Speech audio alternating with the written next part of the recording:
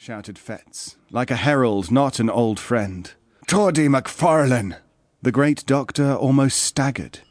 He stared for the swiftest of seconds at the man before him, then glanced around him with a scared look, and then said, "Fetz, you!" What followed was a most peculiar conversation.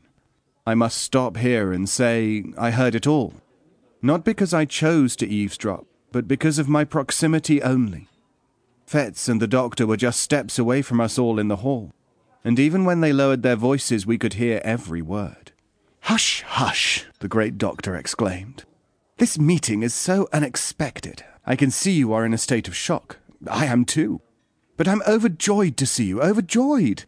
But I'm afraid it must be a how do you do and a good day all in one. A carriage is waiting outside the door. I must not miss the train. But please, give me your address and I will write to you very soon.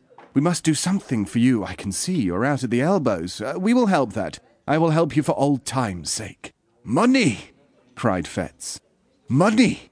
From you! The money you paid me before where I was cast into the rain!" A horrible, ugly look came, and just as quickly vanished from the venerable countenance of the great doctor. "My dear Fetz, be it as you please. My last thought is to offend you. I will intrude on no one, but I will leave you my address." "I do not wish it. I do not wish it. I do not wish to know the roof that shelters you. I heard your name. I feared it was you. I wish to know if there is a God, but seeing you I have my answer. There is none. Begone." The great doctor seemed to hesitate. He would have had to walk around Fetz to get to the door, and this seemed like too great a humiliation. But then he caught sight of us all listening, just inside the door. The presence of so many witnesses decided him the case. He darted for the door, but his pain was not yet at an end, because Fetz caught him by the sleeve as he passed, and said, "Have you seen it again? Have you seen it again?" And the great doctor cried aloud with a sharp, throaty gurgle, and fled out the door like a detected thief. He jumped in his carriage, and it rattled off to the station. The scene was over like a dream, and Fetz shambled back to our table. I couldn't contain my curiosity. "God above, Mr. Fetz, what was that about?" Fetz turned to us, looking at each of us in succession long and hard. "See if you can hold your tongues," he said. "That man McFarlane is not safe to cross. Those that had already done so have repented of it too late." And then, without so much as finishing his third glass, far less waiting for his next two, Fetz bade us goodbye and stumbled forth, out of the hotel, into the black night. The three of us remained in the parlour, and, as you might expect, discussed at what had just passed. That first chill of surprise had grown into the glow of curiosity. We sat late, the latest we'd ever been at the Old George. And when we left, we had each resolved to ferret out the truth about Fetz and the great doctor.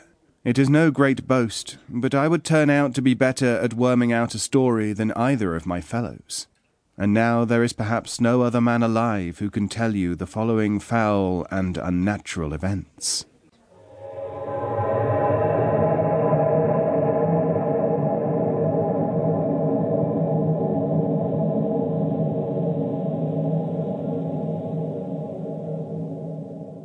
In his young days, Fetz studied medicine at a school in Edinburgh. He had a talent for it, and his masters soon picked him out as a lad who listened closely and remembered well.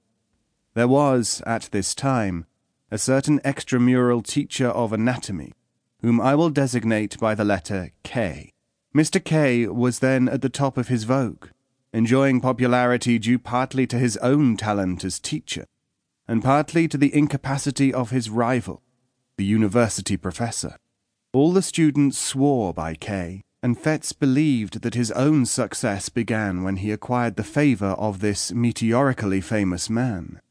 Mr. K was a bon vivant as well as an accomplished teacher.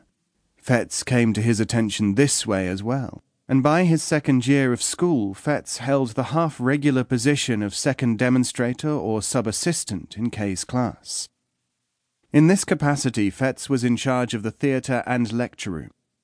He had to answer for the cleanliness of the premises.